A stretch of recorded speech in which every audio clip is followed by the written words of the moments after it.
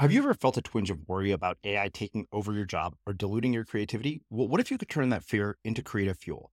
We've just published an amazing new ebook called The 4 Keys to Success in an AI World, and this is more than just a guide. It's a deep exploration into the human skills that AI can't touch, the skills that are essential for standing out and thriving, no matter how much technology evolves. We're talking about real differentiators here, like creativity, emotional intelligence, critical thinking, and much more. Inside, you'll find actionable insights and strategies to develop these skills, whether you're a creative person, a business person, or just simply someone who loves personal development. This isn't a story about tech taking over. It's a story of human creativity thriving alongside AI. Picture this, AI as your creative co-pilot, not just as a tool, but a collaborator that enhances your unique human skills. The 4 Keys ebook will show you exactly how to do that and view AI in a new way that empowers you instead of overshadows you. Transform your creative potential today.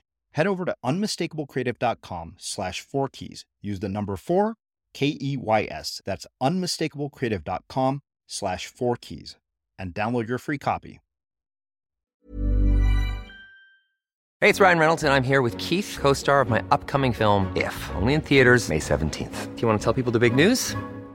All right, I'll do it. Sign up now and you'll get unlimited for $15 a month and 6 months of Paramount Plus Essential Plan on us. MintMobile.com/switch. Upfront payment of $45 equivalent to $15 per month. Unlimited over 40 gigabytes per month. Face lower speeds. Videos at 480p. Active Mint customers by 531.24 get 6 months of Paramount Plus Essential Plan. Auto renews after 6 months. Offer ends May 31st, 2024. Separate Paramount Plus registration required. Terms and conditions apply if rated PG. There's never been a faster or easier way to start your weight loss journey than with PlushCare.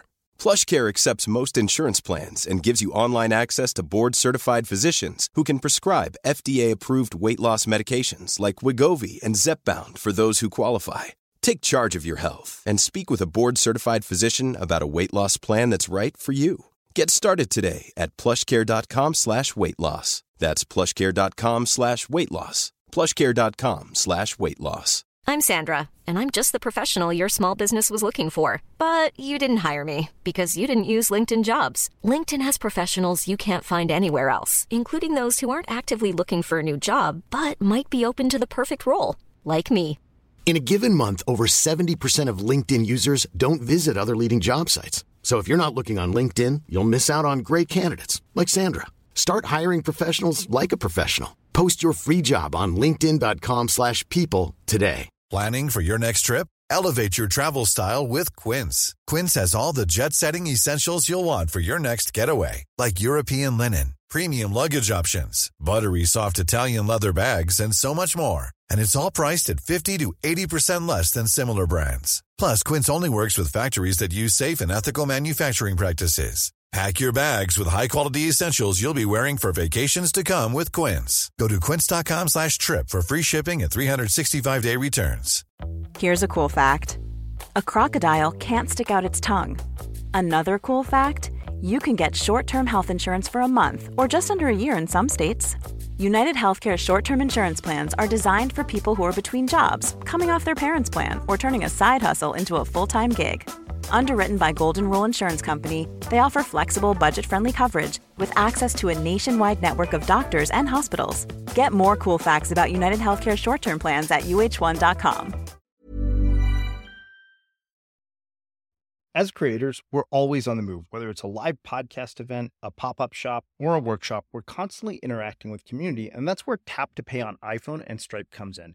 Imagine this, you're at a live event, a listener loves your merch, or a participant wants to sign up for your course on the spot. With Tap to Pay on iPhone and Stripe, you can accept their payments right there and then, right from your iPhone, so there's no extra hardware or no delays. Total game changer. It's not just for creators. Any business owner can do this. It's about making transactions smoother and much more personal, growing your business in your way.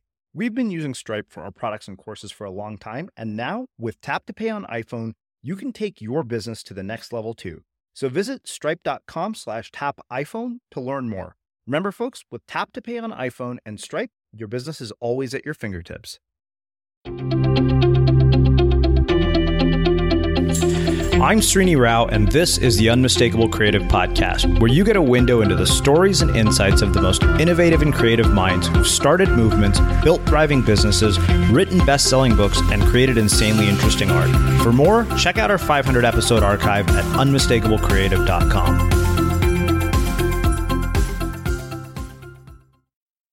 Thank you guys all very much for being here. My name is Unmistakable. I'm the host of the Unmistakable Creative podcast, and rather than bore you to death about talking about my book, I figured it'd be a lot more interesting to take something instead, which is what most of you probably know me for. If you don't, you're about to find out later. So, my guest tonight is my very, very dear friend and brilliant writer, Sarah Peck.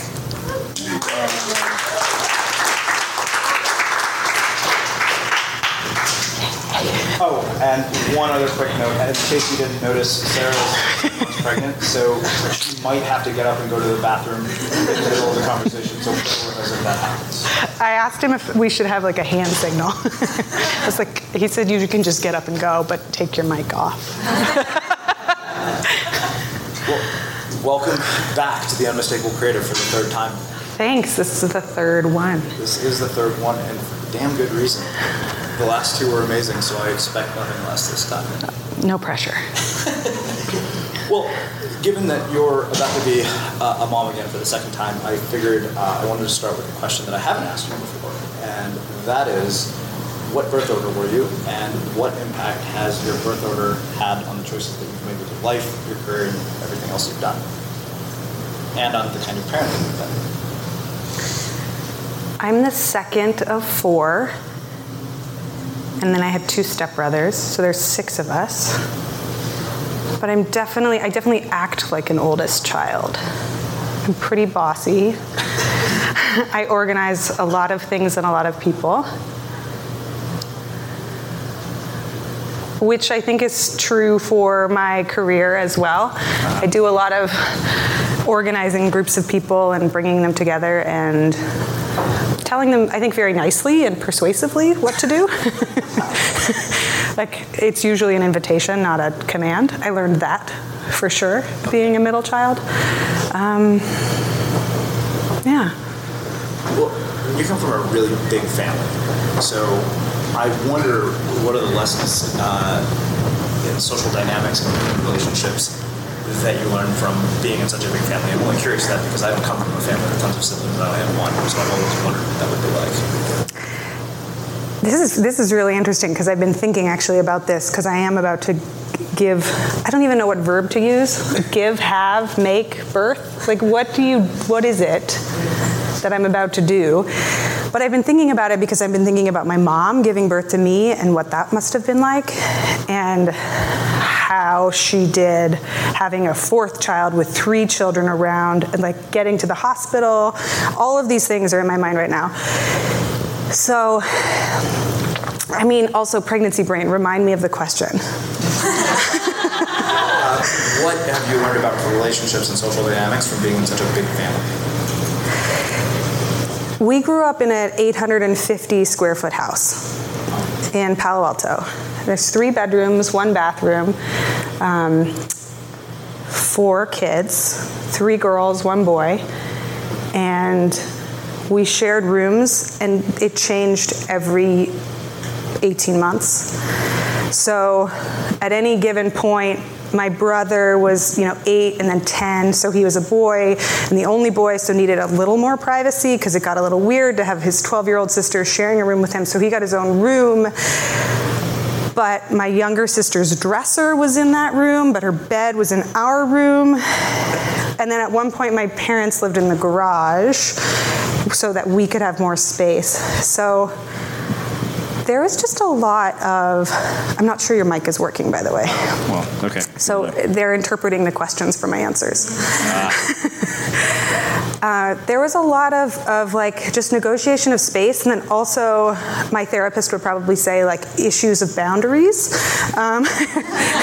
Like figuring out what, like whose space was whose and what it meant to like have your own stuff in your own space. And my poor sister, so my cousins, there's 3 cousins who are stepwise 2 years older, and then we're all about 2.5 years apart. So my poor sister got the 7th in a line of hand-me-downs, and my poor brother got girl swimsuits.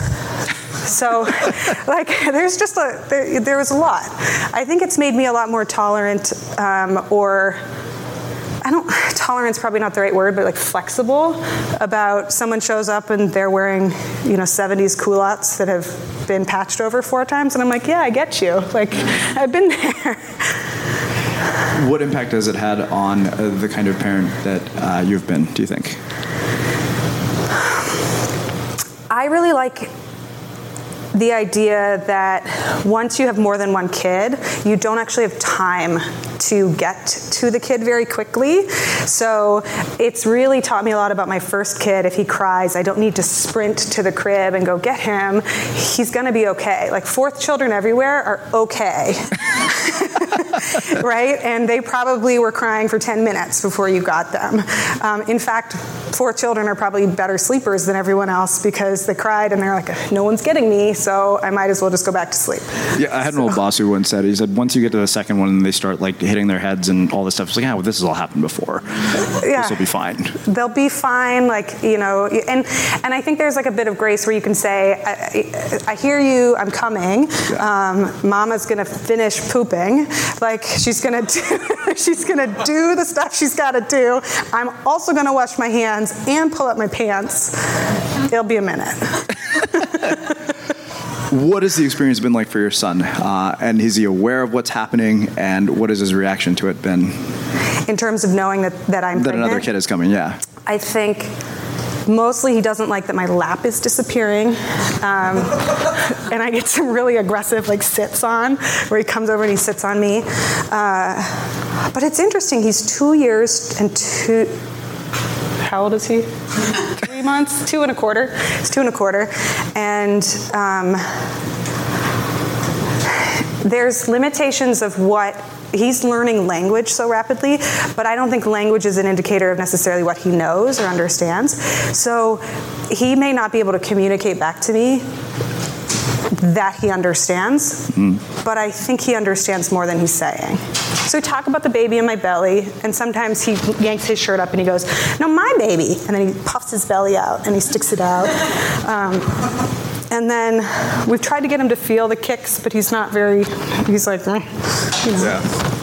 Well, I'm curious because I know that when my sister showed up, I got to experience a dose of serious jealousy, so I kind of wonder what this is like. I remember everybody was coming to visit my sister. They were bringing gifts, and this one family friend actually brought me cookies, and I was like, I don't want these stupid biscuits. I want a real gift.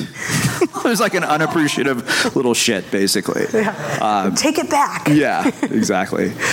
Well, last time you and I spoke, this is something that I really wanted to ask you about. I remember in our previous conversation, you mentioned that you were teaching your son baby sign language and how fast he was learning, and now he's actually talking. Yeah. So as somebody who is as eloquent as you are with words, what has been the experience of teaching your son to speak been like from the perspective of a writer? And what has it been like in general? I just can't help but wonder.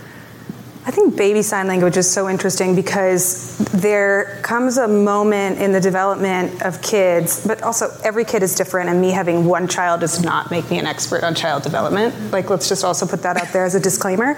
But when you're growing as a human, a little one, physically you're gaining motor skills and muscle skills, and the art of making words with your mouth and taking in information and then bringing it back out is actually harder. And I imagine that a lot of the frustration of being a 2-year-old comes from not being able to say what you want. Like the maddeningness of being in that 18-month to 24-month period where you're like, that's what I want. I don't know how to say it. I don't even have the words for it. So I'm just gonna sit here and holler at you. And like humans, adults have a hard enough time communicating as it is. Like I'll say one thing, you'll think it means another. We show up at the wrong time at the wrong building. And it's like, we're ostensibly competent adults. And in theory. And so we started teaching him baby sign language right around that motor skill development time when he's learning a lot, like starting to walk, starting to toddle.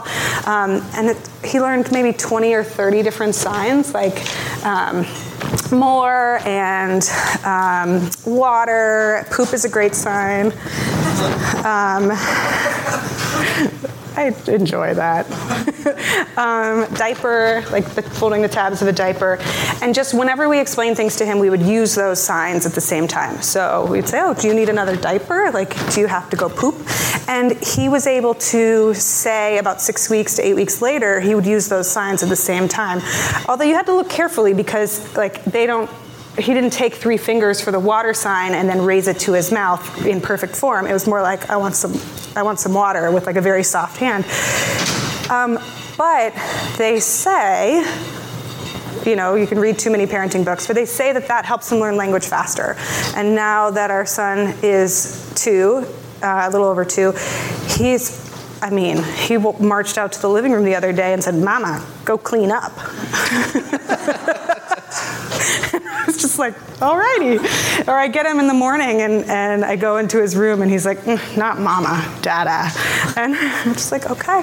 But he's got a lot of language, and it is astonishing to see how we spoke not that long ago, and now he's talking a ton. And this is different though for every kid, because depending on how they grow and what they learn and what they pick up. I have a really good friend who, one of my husband's best friend, who didn't start talking until he was like 3.5, and then just like had composed full sentences. And he was more of a child that was just like watching the world and absorbing things, and was like, none of you have anything interesting to say, so I'll just wait. And then finally came out and started talking. So, So last time I asked you what has surprised you, and I'm curious now, since we've last talked, what else has been surprising about watching your son grow? What have been the unexpected things you've seen?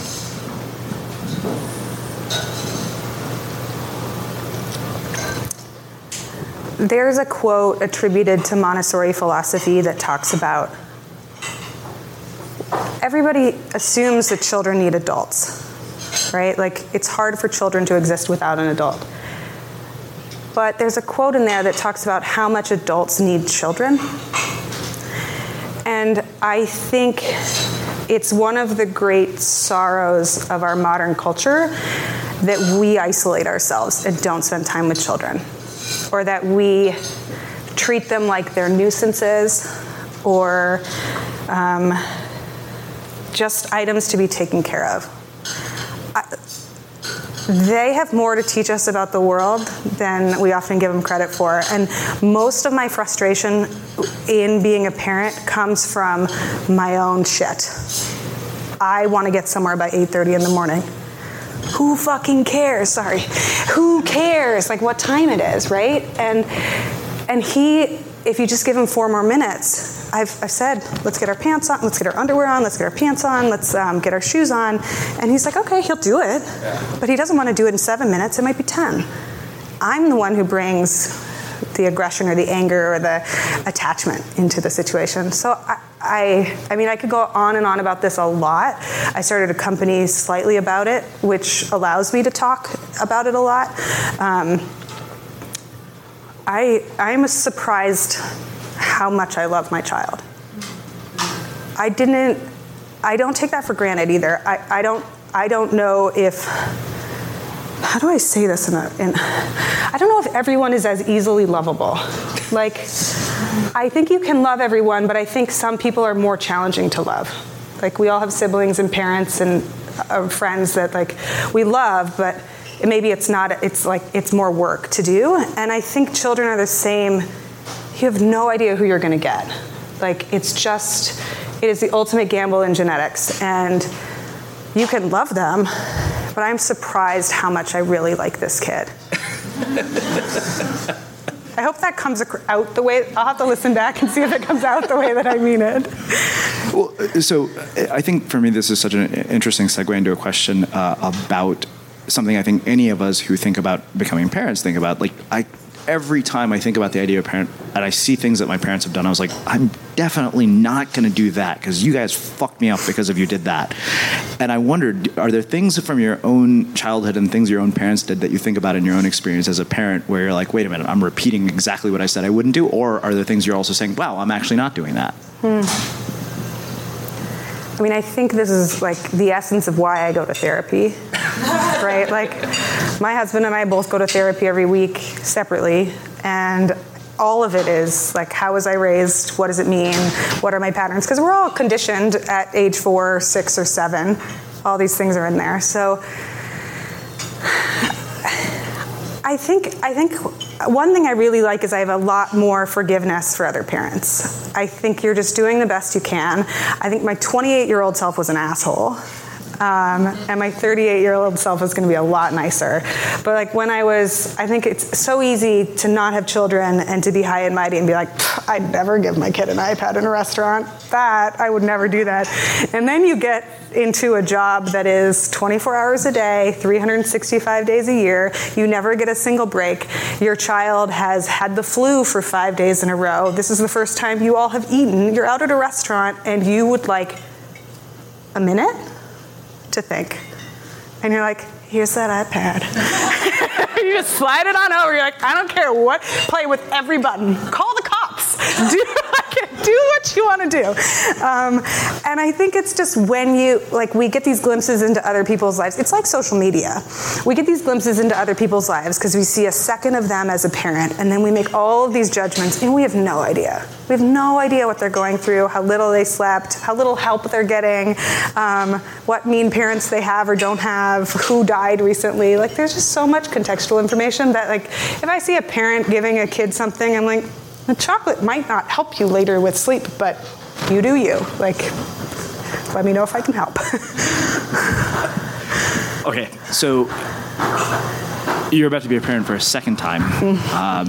What have you learned from the first time that you plan to apply going forward? And how do you balance that with knowing that this is a completely new kid who has to be their own person in the world? I think I'm afraid I'm going to be arrogant. Like, I'm going to be like, I got this. This will be easy. I know what I'm doing. I do really believe in giving them as much space as possible to be themselves. And I think it's my job to try to witness that. It's really attempting to try to apply here's what I would like for you to a child or any person. My family members, right? My siblings. I'm like, why don't you just get this job? You know? I'm curious who it's going to be. I don't know. We're at the liminal moment right now where in 2-ish months, I don't know if I'm going to have a sleeper, a colicky baby, like my first kid, Leo came out and by 5 weeks was sleeping in 5-hour stretches, you know. I felt like a sane human being because I got some sleep.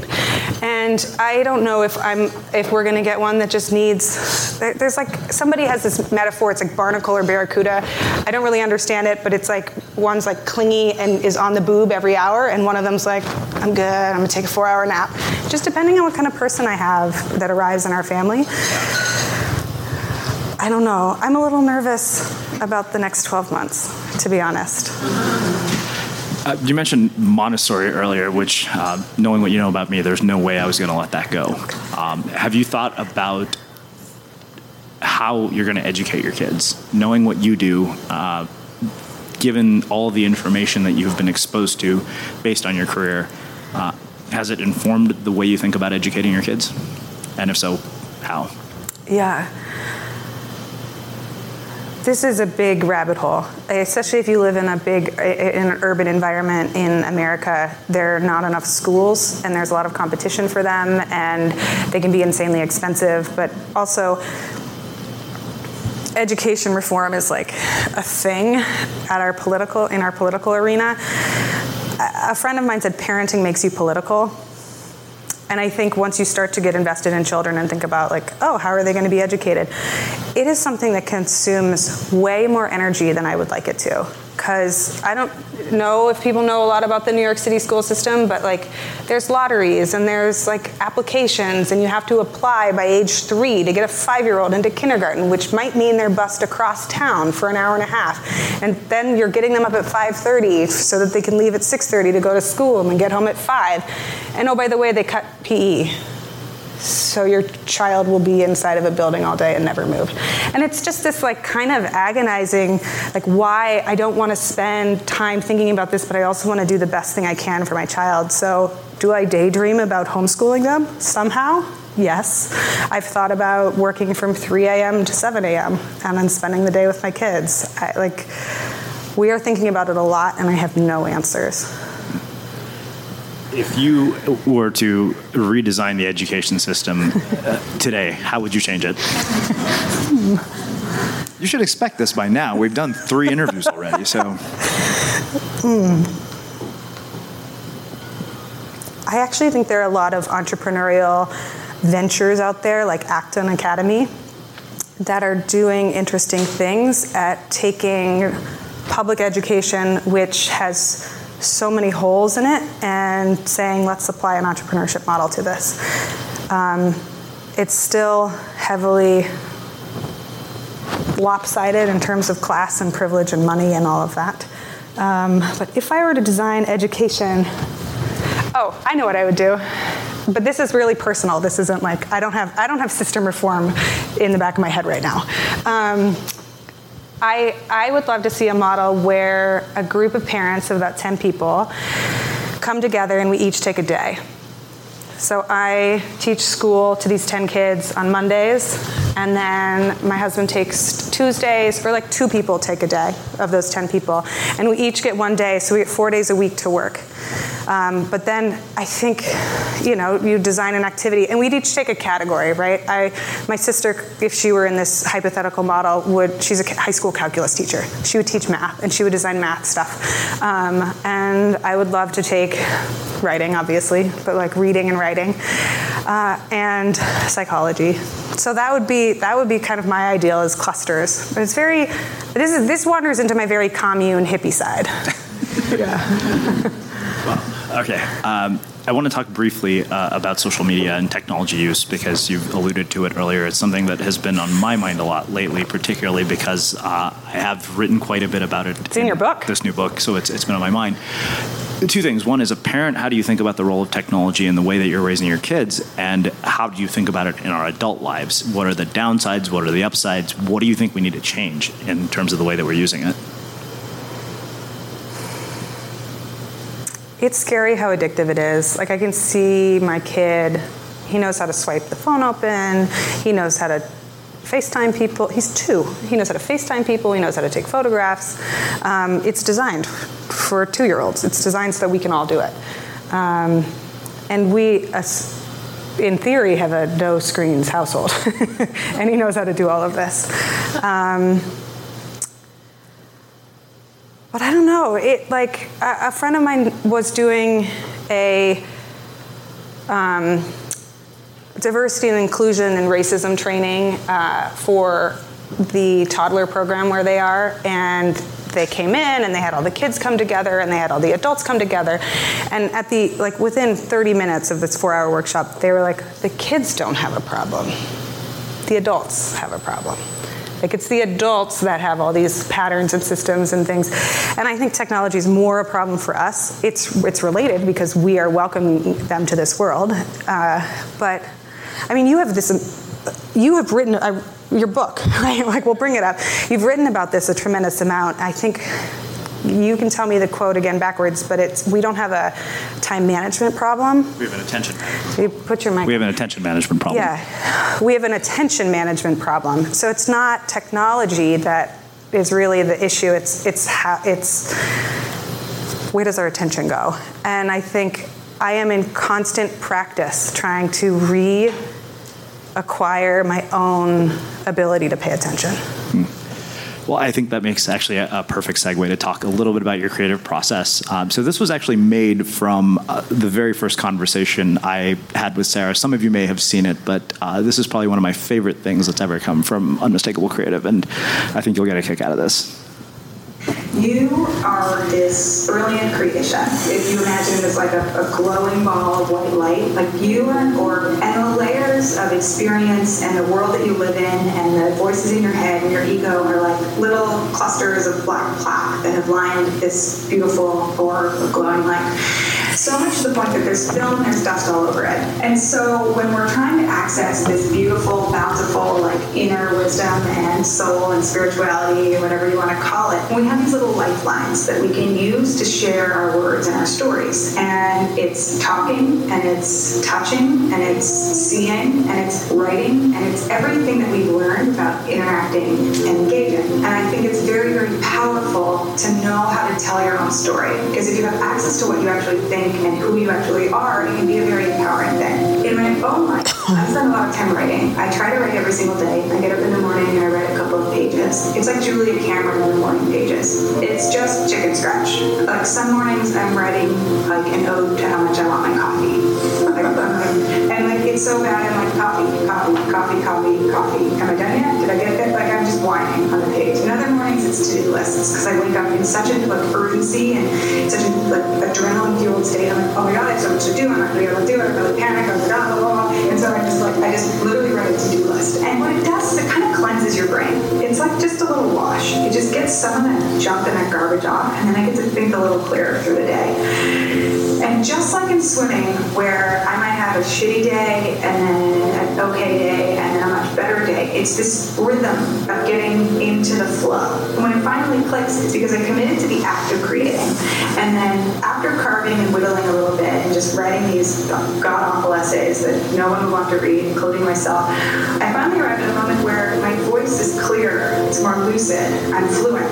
And so for me, when you see me scribbling all the time, it's just because I want to have access to my words. And the more that I scribble, the less I have to think about, should I write? When should I write? What does writing look like? Do I use a Word document? Do I use a Moleskine? How do I do this? Is someone thinking of me? Should I do it now? How about later? No, you shouldn't do it now. Like, I just get rid of that by doing it as much as I can. And so that I know that whenever I have a thought or something that feels like it's good or feels like I want to write about it, I have permission to write about it because it's just a habit.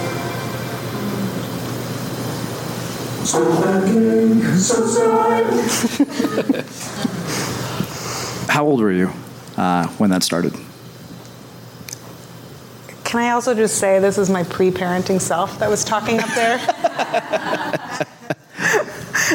You're so delightful.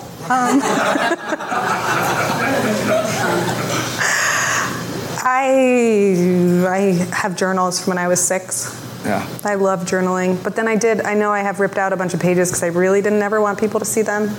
So there's that little fear. But yeah, I have written obsessively for a long, long time. Where did that come from? And then were there books that influenced continuing the habit? Did parents put journals in their hands? Because I think for me, the thing that's interesting is that I'd always had sort of this desire to do it, but it was never habitual until almost being 30 years old. I mean, now that when we started, we talked about how I lived in a house with so many people. I think that writing is also one of the only ways to have space to myself. It was like, go away. I'm just going to be in my bed under my covers in the top bunk journaling. So some of it was environmentally conditioned, but I think some of it was like teenage angst. Being 13, not great. Or 14 or 15. I really struggled in high school, and I journaled it out. I don't know if I could have contained all of those emotions from high school if I just wallowed and sank in. I would have sunk. I would have really gone into a deep depression, I think. I think I struggled with elements and edges of depression in high school, and writing was like a salve, but... Do you remember your early literary influences or early books that inspired you to want to keep writing?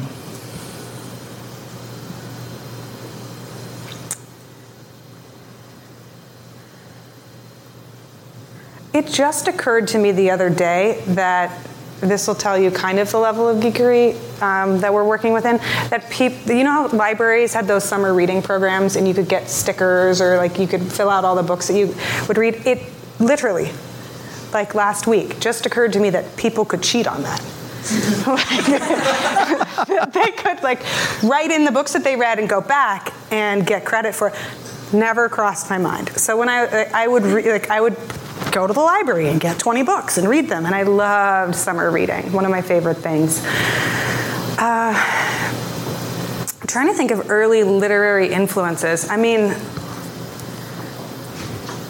what did I read in high school? I read Sweet Valley High and The Babysitter's Club, and I think that was middle school. I don't know if I would put them in the literary category, but then I do remember my junior year of high school, I felt like I had missed something. I always had this weird feeling of missing out on something. Like I wasn't quite, I didn't quite understand the world. And I remember looking up a lot of college English classes and seeing what books they had read and what the classics were. And so the summer after my junior year, I made a list of books because I felt like I needed to catch up. Like I had to read all these books that everyone else was reading. I don't know, I'll leave that for my therapist. I don't know where that comes from, but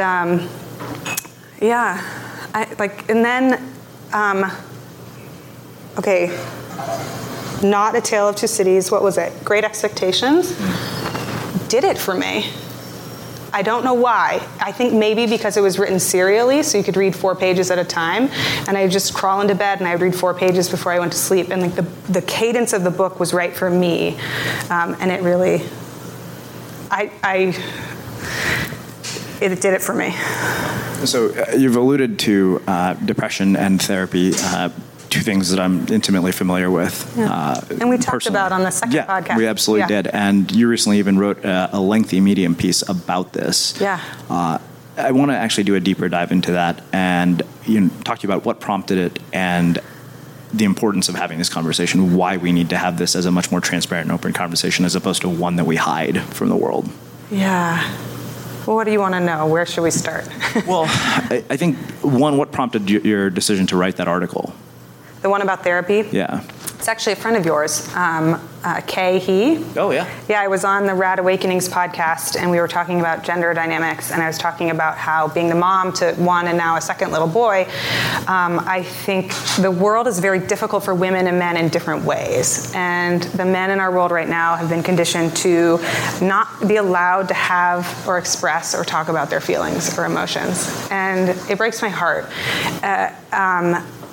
The power dynamic is not the same, of course, right? Like women are subject to so many awful things in a completely different realm and way, but everyone is affected by what's going on. And so we were talking about what do you do? How do you even know that therapy is a thing? Because with friends of mine, I talk openly about it, but for a lot of people, it's like, there's still stigma, and why would I go to therapy? And therapy is for, you said this, right? Yeah, actually, I remember you quoted me without quoting me, and I wouldn't have minded if you did. You said, in our culture, at least growing up Indian, the stigma was therapy is for crazy people. Right, and there's just this, there's nothing wrong with me, or there's nothing wrong with me enough. And the reason I really wanted to write that article was because I think the opportunity of a lifetime is to get to know yourself and to, we only have this body and this mind. So one of my life philosophies is make yourself the best place you can to be, because this is all you have, right? There's no escaping it. We could try, we can drink our faces off, although I'm not currently doing that, pregnancy. And so the opportunity to have somebody look at you from the outside and say, wow, for the last 12 weeks, you have told me you're tired. Why do you think that keeps happening? Why do you think that keeps coming up? And to start to see the patterns. Or, every time I talk to you, you avoid the question. You talk about what other people feel, but you talk about what you feel. Why do you think that's happening? The ability to have that level of conversation, I don't think it's indulgent at all. I think it's mind-blowingly, it just shocks you into awareness. And then I go home, and of course I then tell my husband all of the things I learned in therapy, and we have therapy round 2, unless it's a really hard one. And then we go home and we just kind of look at each other and we're like, I have to go get a bag of gummy bears. That's how I'm coping with this today. But I think it's a huge privilege. I think it should be readily available to all of us. I think a lot of conversations aren't very interesting, and I think this is a much more interesting conversation to have, and I'd rather we go there, even with our friends. Does that answer your question? Does that I think this starts to answer a question, and of course, naturally, it leads to a ton more questions. So I think that as a culture, we pay attention to this issue only when it's publicized in very high-profile ways. When you get an Anthony Bourdain or a Kate Spade situation. Yeah. But in a recent conversation with Frank Warren, the founder of Post Secret, he told me there are thousands that we never hear about that occur daily. Yes. how do we get to a point where we destigmatize it, and how do we raise awareness of this issue so that it doesn't take something like a founder suicide or a celebrity suicide for us to say, okay, we have a real problem here? Because it shouldn't take that as a culture, in my mind, for us to be empathetic about this and to actually start to pay attention to it.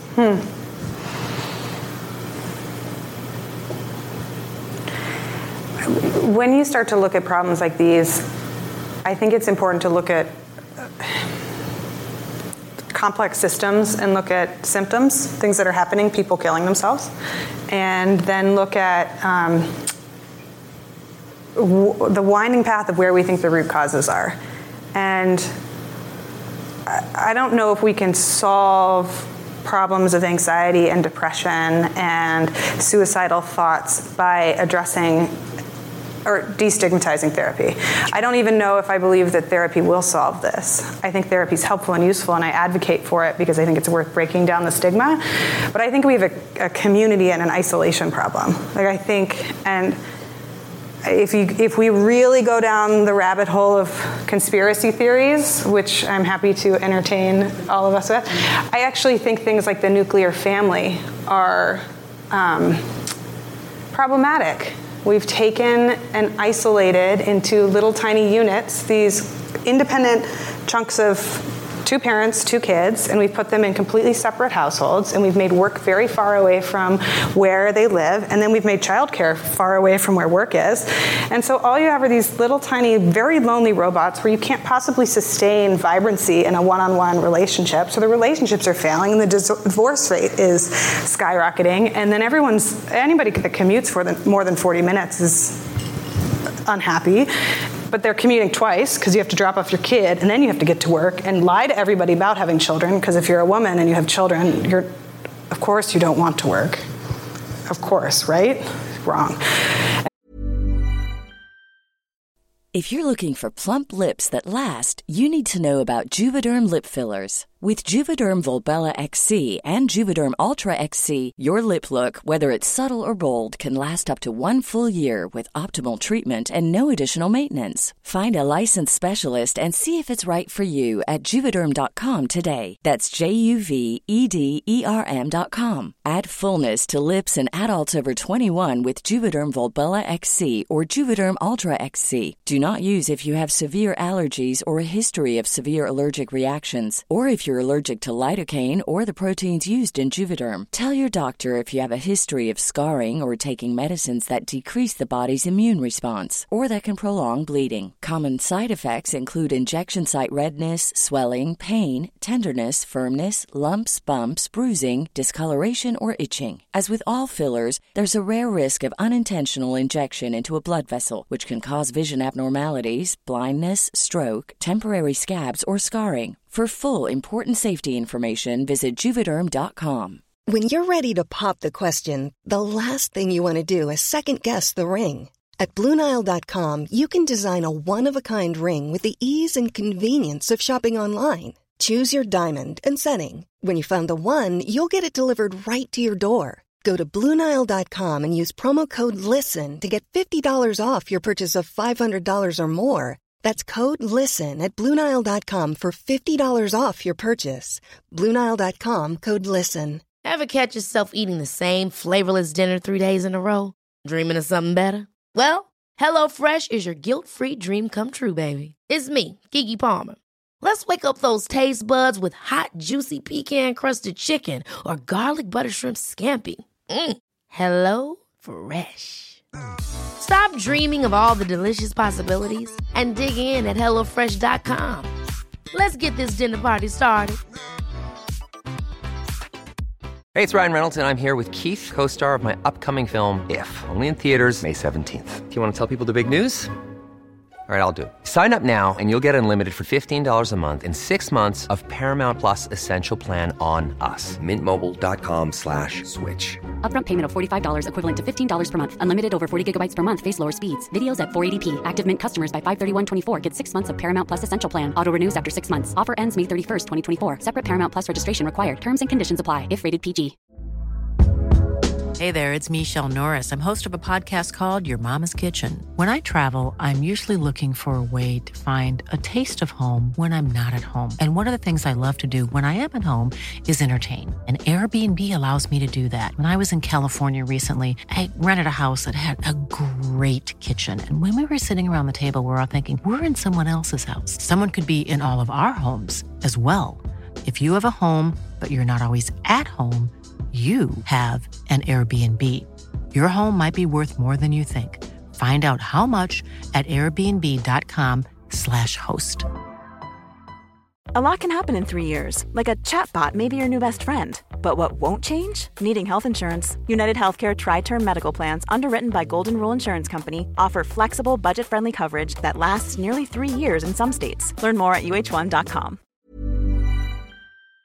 And then you have to go back, and it's just my hippie commune self again, but I also think it's not that off. I think we desperately need to be in community and companionship with other people in a way that's messy and lets people see the inside of you. And when I eat 10 donuts at Dunkin' Donuts because I'm crying because I didn't get the job that I wanted, or I did a bad job with a client, I go home and I tell, it's not hidden in a room buried under television. And I think that's what's missing.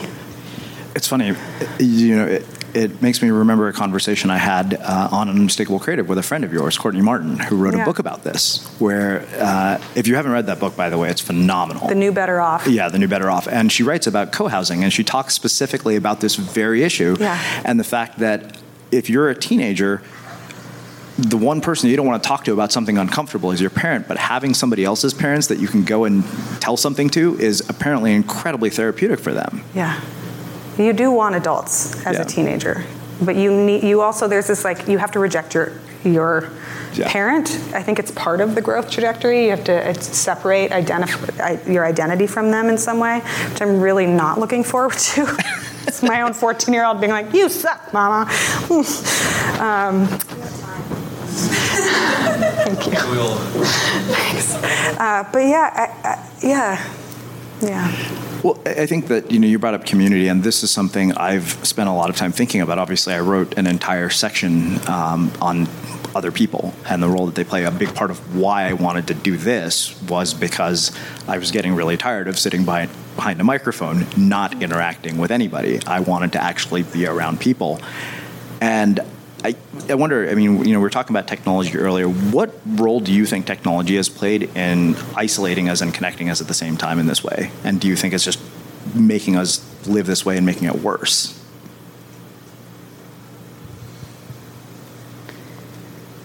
It's never black or white. So a lot of the problems we have today were the same 100 or 200 or 400 years ago, just with different instruments. And it was recently brought to my attention that more white people complain about social media being bad than any other race, because it's been net good for a lot of marginalized communities who need it as a connection device and are finally getting their voices heard. And so it's a complex issue.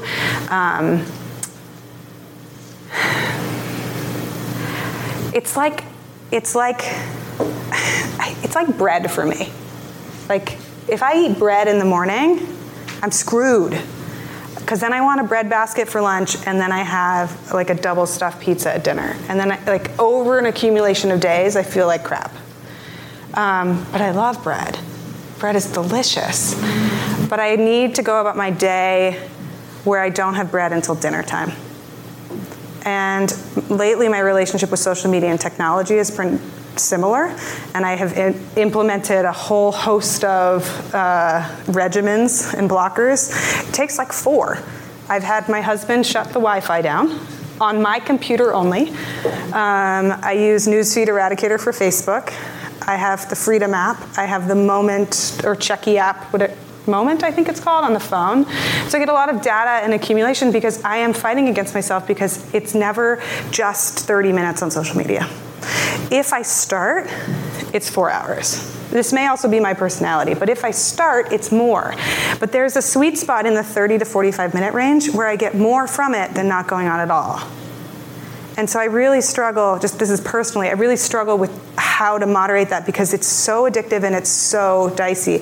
And so I try to just reset the day every day like the Truman Show. And I'm only just starting this summer again after emerging out of parenting, newborn, that area stuff.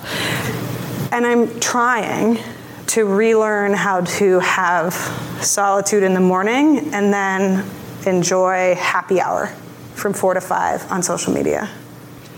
Yeah, so we're talking about connection, and I remember this stood out in our last conversation, and I regretted not asking you about this in this last conversation. I was like, damn, how did I miss that? I remember this very distinctly because I went back and listened to it since I knew we were going to have this conversation, and since we're talking about connection, you said that you counted the number of words that you and Alex shared back and forth. You said 100,000 words were written, and I never forgot that. Yes. Was there a moment when you said, okay, yeah, I know this is the guy, and I'm going to move?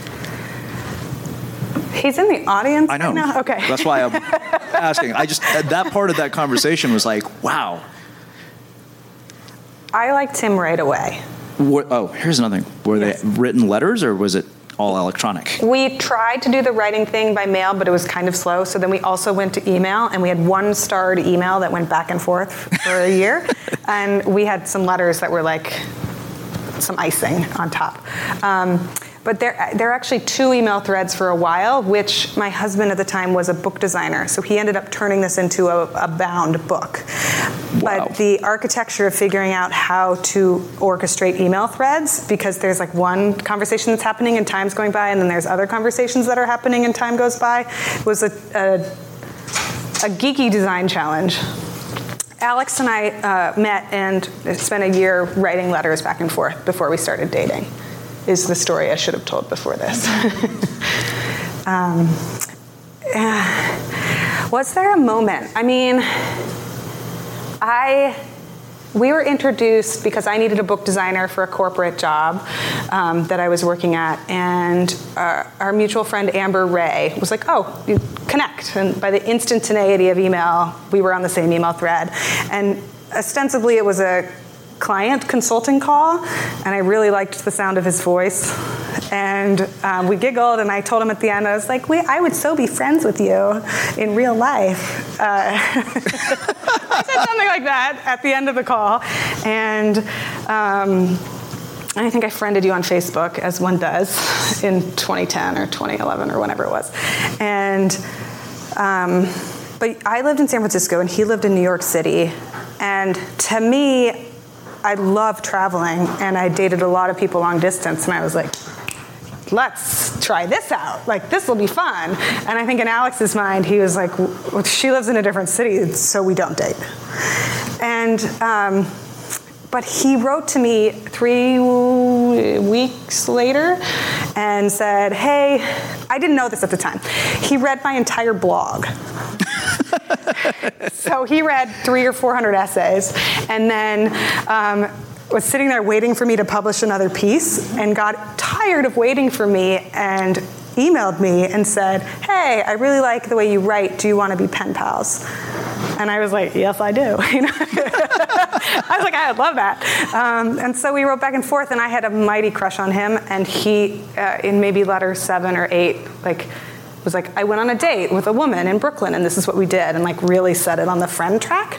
And I, crushed in San Francisco. I was like, oh, this is not what I thought it was, and put it out of my mind, like reoriented myself and said, okay, this is just an interesting person.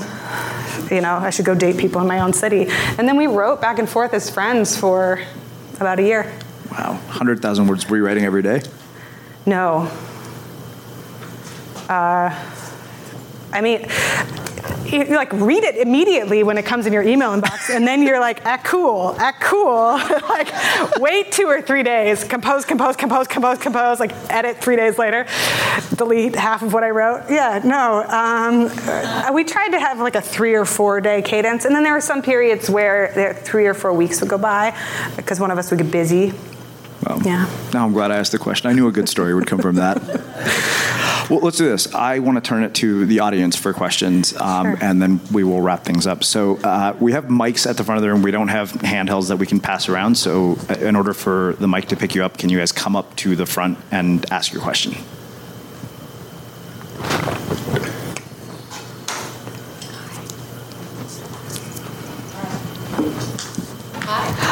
Hi. I know you. I know you.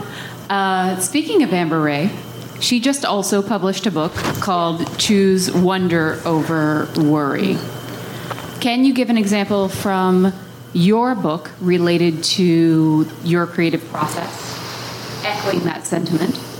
And you, can you give an example in your life and what you're creating of that as well? Yeah. I miss sunshine and positivity. I'm forcing you there. Well, I guess I can go first. I mean, I think it's a really fitting question given the message of Audience of One being this idea of reclaiming creativity for its own sake, because I think one of the unfortunate byproducts of what technology has done in our culture is the fact that we've artificially created this sense of status and a sort of pecking order in which you're basically ranked and categorized and quantified based entirely on how many followers you have, how many friends you have. Your life is constantly being quantified, and as a result, I think we've started to experience a deep level of dissatisfaction with our creative efforts simply because they don't reach some sort of arbitrary number or expectation. But when you look throughout history, what you start to find is that the people who paradoxically reached millions of people completely ignored that. So I think that, it's a really fitting question, particularly because I actually, just a week ago, was having a conversation with my agent, freaked out about the fact that not enough sales had come in yet. And I remember thinking to myself, well, this is the entire message of the book. I need this message more than anybody right now. So I think that absolutely when you're able to let go of that outcome, you do get to choose wonder over worry in a lot of ways. Now I need to interview you for an hour. I think it's working. Oh, that's right. Yeah. I think the best times in my life, where is Leah? There you are. I think the best times in my life have mostly come from the attitude of let's try it and see what happens. Let's try it. And then most of the worry has come from the obsessiveness of thinking about what might happen or putting too much importance on things and realizing that it's just a whole shit show, a bunch of data that we go out and we just try it, and if it didn't work, okay, try something else. Yeah. I mean, I'll add. One of the first times I had met her, she had just finished swimming the San Francisco Bay naked. Yeah. You were just right kind of person. I'll add one other thing to that. I think the thing that often tends to be the biggest source of our anxiety is the fact that we focus on a lot of things that we have absolutely no control over. Yes. Whereas you could take that same energy and say, okay, what are the things that I do control? And put all that same energy into that. And what's amazing is you're much more likely to get the result you're seeking that way too. That's one of the things I like a lot about your book is this idea of goals, not necessarily, my goal is to have a bestseller. You can't control that, but you can have a goal that's, I want to write every day 1,000 words. And process-oriented goals are so much more effective. Did I do the thing I said I was going to do? Yeah.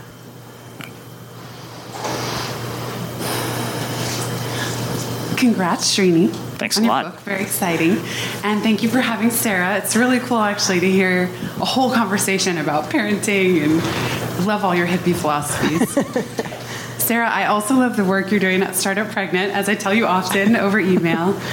A lot of, especially first-time moms I talk to say, wow, having a child has made me so much more efficient at my business, that the way they go about business and even their day or their week or their year completely changes. And I'm curious to hear how you've ninja-fied your systems in the time since you've had Leo. Yeah, I love that. Jenny and I went to high school together. Yeah, we did. Fun fact. Fun fact. Throwback. And it's been really fun to watch you online forever. Forever. I think it's interesting because, you know how people talk about constraints actually paradoxically create a lot more freedom? Like motherhood for me in a lot of ways is like a giant bullshit detector. And you have a boss that's like, get these done by Friday. And you're like, why? Like, nope. You know, in your head, maybe not out loud, but you're just like, this is dumb. Or you just kind of re-see the stuff in front of you and you're like, why am I spending all this? I don't have that time anymore. And so yes, and I would say it can be really brutal. Like the experience of transformation, the experience of going through, like I used to be somebody that could stay up, I'll say late, in air quotes, because that was like 11 or 12 p.m. was my late. I've always been a morning person. I don't have any of that anymore. Like I have to be done by 4 or 5, and that's it. I had a Diet Coke at 4 so I could do this event, and I will probably be recovering tomorrow. Like it's just a different route, especially being pregnant. I put my feet up and be like, let Rick hit me. I don't know what I'm doing. But like having that forced deadline every day really does say, okay, if I can only get this one thing done. Or like having a child where you're like, I don't know if they're gonna wake up from nap. Like I gotta write this thing. You know, like this client project isn't getting done unless I do it. It does, I think it makes you a little more badass. Yeah. Love it. Thank you. I'll also, while I have the mic, give props to Alex for being the co-founder of Leo and the New Little. Co-founder of Leo. We should talk about equity distribution. Because I had a longer vesting term. So nice to meet you in person, to be here. I haven't read the book yet, an audience of one. But not that you ascribe to this, but the idea of making it. If you're producing for yourself, at what point, personally, have you told yourself, what's the definition of making it? When have you made it? Have you made it? At what point will you have said, okay, like now I've made it, and then what? I mean, I'm sure you're going to keep on creating, and for me and the rest of us, I hope you do. But for both of you, what's that making it? That is it's such a great and incredibly fitting question. To answer it very bluntly, never. To be honest, I will say that I did have this perception that there would be this moment when I felt like, okay, you know what? I have finally made it. And there's a reason that this actually doesn't work, and I'll explain the social science behind it. Fortunately, I've gotten a world-class education from bank robbers and drug dealers and performance psychologists, so I've gotten to understand the science behind this. So there was a time when I used to think that the moment I got a book deal, I would feel as if I had made it. And then it happened. And for about 2 weeks, I was on cloud 9. And then everything went back to normal. And fortunately, I finally understood why, thanks to Sasha Hines, who is a psychologist who unfortunately couldn't be here today. She's in New York as well. So what happens when we experience some sort of accolade or achievement is what's known as hedonic adaptation, right? So when you didn't have a book deal, your entire reference group, at least for me, was other people who didn't have book deals. Then you get the contract signed. Now you have a whole new reference group, which is other published authors, and the goalpost for what success looks like suddenly changes. Now it's like, well, whatever, I got a book deal, but this guy sold 200,000 copies of his book. That's the new standard by which I should measure my life. Now, let's say that happens. I roll through my Facebook newsfeed. It's like, well, this guy just sold a startup for $25 million. Who cares how many copies my book sold? So the goalpost keeps changing, which is, I actually wrote a piece about this on Medium saying, you know, why accomplishing your goals won't lead to lasting happiness. Because ultimately, the idea of making it is a perpetual search for something external to solve an internal problem, which is a bottomless pit. So that's my experience with it. When you get happiness. Well, you talked when I'm about surfing. This, yeah, you talked about this in your interview about the book, about happiness versus satisfaction. Yeah. And can you? Yeah. So, you know, my friend Matt Monroe and I did an interview on Unmistakable Creative. I think it aired on Monday, and he had asked, you know, what's the difference between happiness and satisfaction? Happiness, I think, is one of those things that we chase, and we're under a lot of pressure to be happy. I mean, your entire Instagram feed is full of motivational quotes and, you know, like things that encourage you to be happy. And meanwhile, it's also pissing you off because you see this endless parade of other people's accomplishments or people having a really good time on vacation while you're stuck at home. satisfaction, I think, is completely different because it's something that you can sustain. And in my mind, satisfaction comes from being proud of the work that you've done, honoring the commitments that you've made to yourself. In my mind, if I sat down and I did my work today, it was a good day. If I got a surf session in, it's an even better day.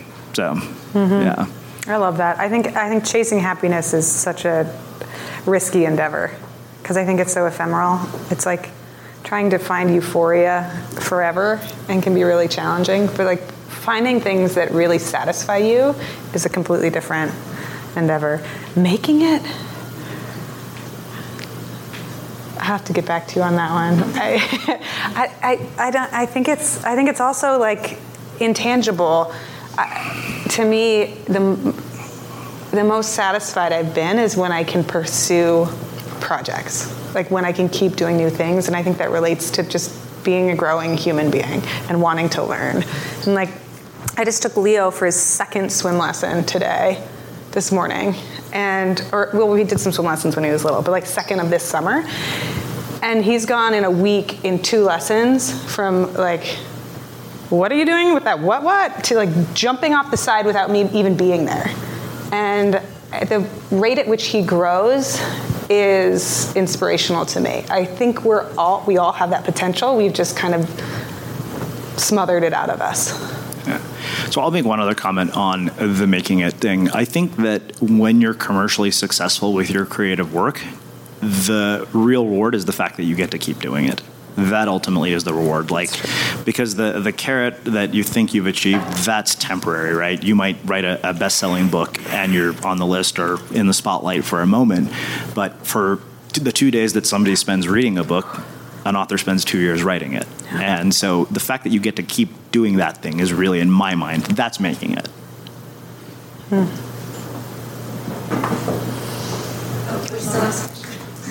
Oh, she. Yeah. Oh. I'll run it over to you. Okay. Can you hear me? Nice to see you again, Srini. Likewise.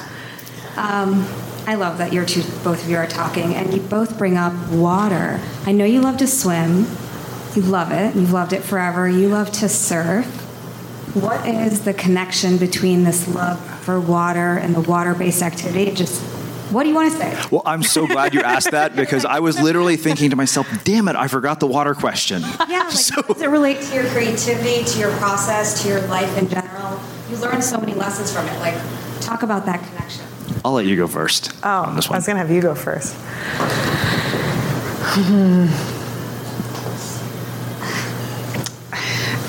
I think like everybody's somatic bodily experience is different. Like we all have different levels of how we relate to the world, so I can't speak for everyone.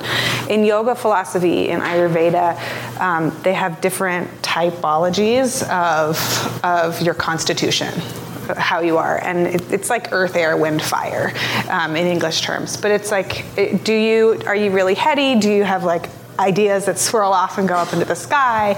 Are you really grounded and like need a lot to get out of bed in the morning? That's not me. I wake up like in a panic and I go. My husband is like, get me the coffee. We're gonna need some coffee to start this day. And like if I have coffee, I'm like off the rails. So your constitution, I think, influences a lot of what sings to you or calls to you from the environment. But water for me feels like I'm finally being held. Like if the ever expanding universe, I kind of feel like my energy is constantly going out. And so when I get into a body of water, I feel like I finally have some sort of container, and it lets me marinate and think and be at peace.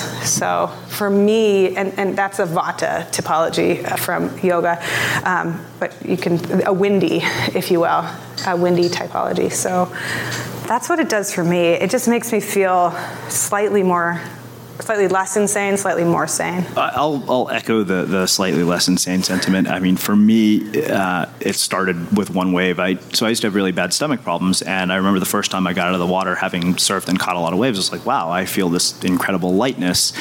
But I'll never forget this comment. I asked an old surfer once, I was like, why is this so addictive? And he said, because it's kind of like an orgasm. You spend a lot of time trying to get it, doesn't last very long, and it feels really good when you do. It's like, well, that's a pretty solid case for getting out and doing this thing every day. It's funny because I see the exercise as just a convenient fringe benefit, but I think I remember Sarah saying the thing about the container last time I talked to her, and it made all the sense in the world, because I think for me, water teaches me how to be present. I don't think I'm as present in other areas of my life, and as a result of that presence, what's interesting is I think then you basically get to let go of all sorts of logical and linear thought patterns. And I mean, I wrote an entire book about this, which was the previous book.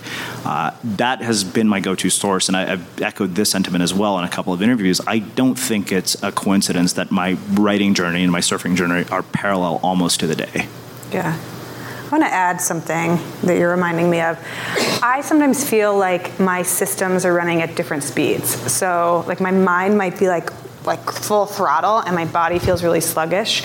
And the more dissonance there is between my mind and my body and my spirit, the harder it is for me to sync up and get into flow.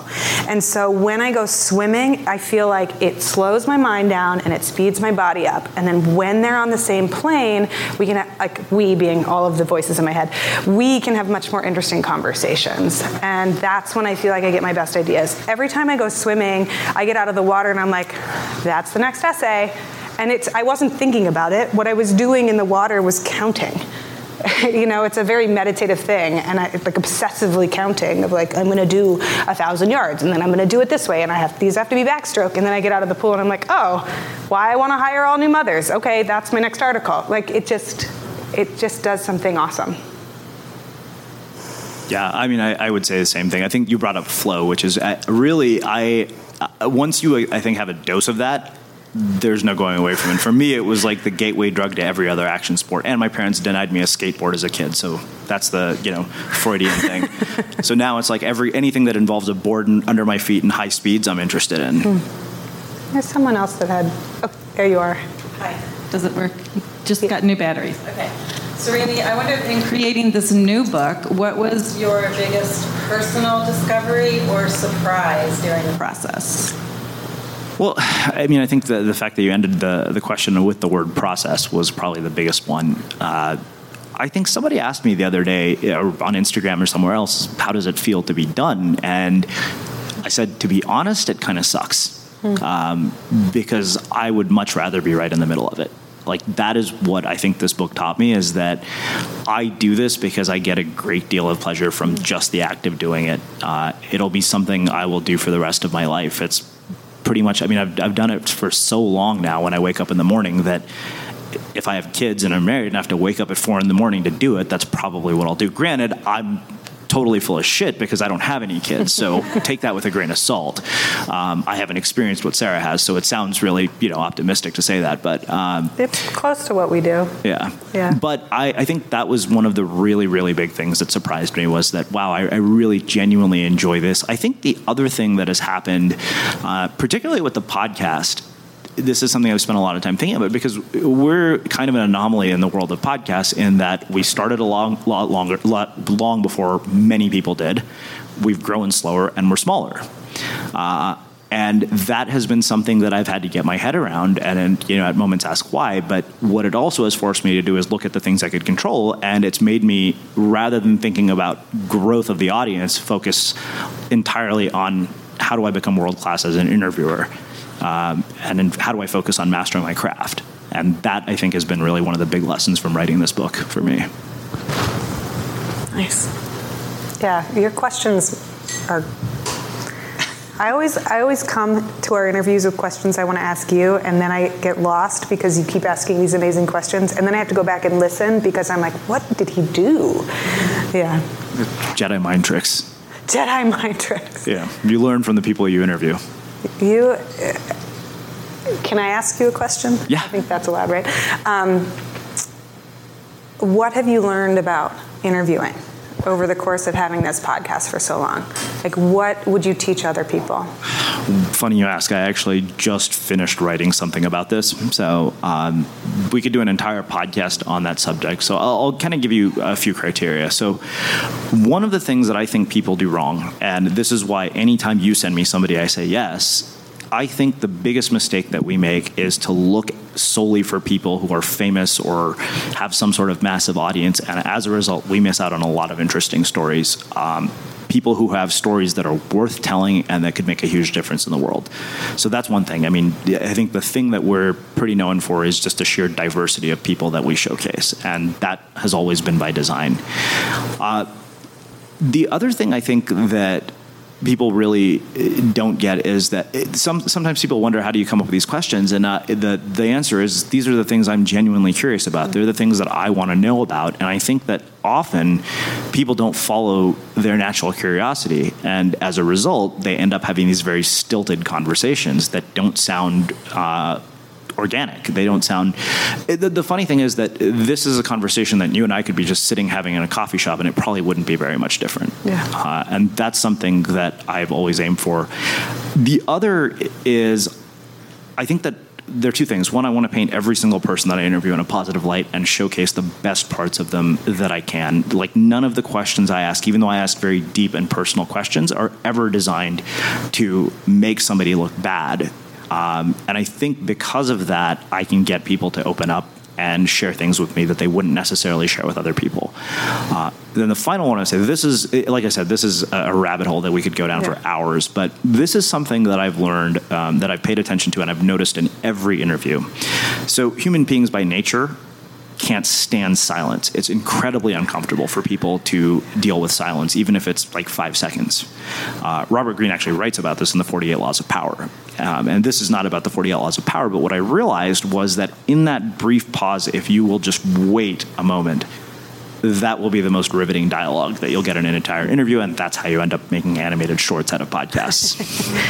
I need to now listen to the moment before that. It's funny, I haven't even listened to the interview, but I remember thinking, wow, this could have been a commercial for the Moleskine notebook. Mine's right back there. Yeah. I had to pick a new one up this morning. Yeah. So, any other final questions? Yeah.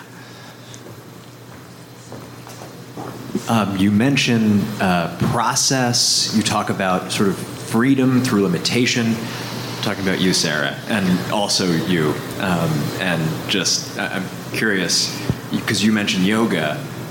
I know that it's something that you've practiced. I'm wondering, how has your practice of yoga given you a sense of freedom in, just having more constraints and sort of hard things to do in the morning? And how does it relate to writing? Because they seem maybe not at odds, but certainly, time you're spending doing sweating things you can't do. Right? Writing things. So yeah, I'm curious how these things connect for you, and I'd love to hear how this shows up in your life. Yeah. Two things come to mind. The first is that when I moved to New York City to see about a guy, and I'm pointing at my husband, we had been dating and agreed that living in the same city would be a good thing to continue dating. And I in that first year, I signed up for yoga teacher training. I stumbled by a studio in downtown Dumbo, and I was doing my own freelance thing, and I was moving across the country, so I had extra time. And I think it's one of the things that profoundly changed, like, how I feel about myself. And Alex is my husband, if I haven't mentioned his name yet. He said, I changed in doing yoga teacher training. In a good way. But I just, like, my freneticness, my spazziness, the constant want to do slowed down a little bit. The other thing that comes to mind, and I think I'm not quite I'm answering your question with different stories. The other thing that comes to mind is that the transition into parenting has broken it all apart for me, where 90 minutes of time used to be just colloquial, like every day. It's like, 90 minutes? Of course I'll go to a studio class. My time is, there are 10-minute patches of time all over the place, but they don't always stack nicely next to each other and add up to 90 minutes. So having a yoga mat at home when it's dark and it's cold and it's hard to get to a pool, or going for a run outside is hard, or it's 3 a.m. and you're like, I don't know if I want to run at 3 a.m. as a lady. I'll just not do that. I can get up out of the bed, go to the living room, and get on the yoga mat and do 10 minutes of practice and calm myself down again. Or if I'm in the middle of a sticky writing problem, I can do these little pieces. Those are the two things that come to mind. I don't know if that answers your question. But it's been the practice of a lifetime. And it's ongoing. How do you relate to your mind and yourself and slow down and reacquaint? I don't think I'm anywhere near mastering it, but I do feel like I've been given keys to things that people have known for a long time really, really work. Journaling, writing, morning pages, yoga, and I'm doing my best to learn from them. It sounds like your writing is as much of your practice of discovering yourself as stretching. Yeah. It's all connected. I think if you can write for long enough to get out of your own headiness, you can actually start to construct things, for me at least, that I'm not quite certain what they mean. And then as a reader of my own work later, when I go back and I look at the words on the page, I have a secondary relationship to it because I'm now understanding the words that I wasn't quite sure of before, and I'm looking at it and I get to see it again. And sometimes I get the experience of like, that sounds really smart. It's really cool. I get to go look at my past self and be like, thank you for writing that down, right? And then other times you go back and you're like, nope, no idea what you were trying to say there. Absolutely none. But there's, I don't know, there's so much interesting stuff in our bodies and our minds, and put it out somewhere and look at it. It's really cool to do. Yeah. Like the videos you make. They're great.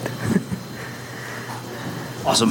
Well, I want to finish, and we'll obviously hang out, sign books, and chat. I want to get to actually talk to all of you. But I want to finish with my final question, which this is going to be the third time I asked you this. What do you think it is that makes somebody or something unmistakable? Today, what comes to mind is, we were chatting about this actually at the front with a bunch of people. Unmistakable is an idea that maybe we apply to other people. Right? It's a judgment. It's a value. Am I saying that you're unmistakable, or is it is it something that's in you? And if we are taking the stance that it is something applied or given to somebody else, then the onus is on the person who is doing the viewing to find the thing that is unmistakable. So I think being generous, and it is your job to ask the right questions and find the interesting thing in the person in front of you. And if you haven't found it yet, it doesn't mean it's not there. Well, I think that makes a really beautiful end to a very poetic and interesting conversation. And to all of you, thank you all for coming out tonight. This has been really a treat, and I'm excited to be able to hang out and chat with you after we're done. Thank you, Srini. Yeah.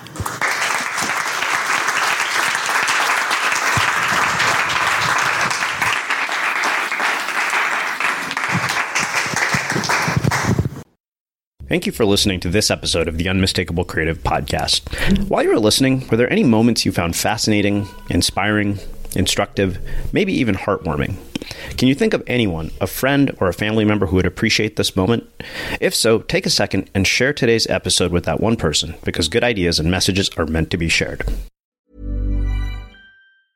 Mom deserves the best, and there's no better place to shop for Mother's Day than Whole Foods Market. They're your destination for unbeatable savings, from premium gifts to show-stopping flowers and irresistible desserts. Start by saving 33% with Prime on all body care and candles. Then get a 15-stem bunch of tulips for just $9.99 each with Prime. Round out Mom's menu with festive rosé, irresistible berry chantilly cake, and more special treats. Come celebrate Mother's Day at Whole Foods Market. Hey, it's Danny Pellegrino from Everything Iconic.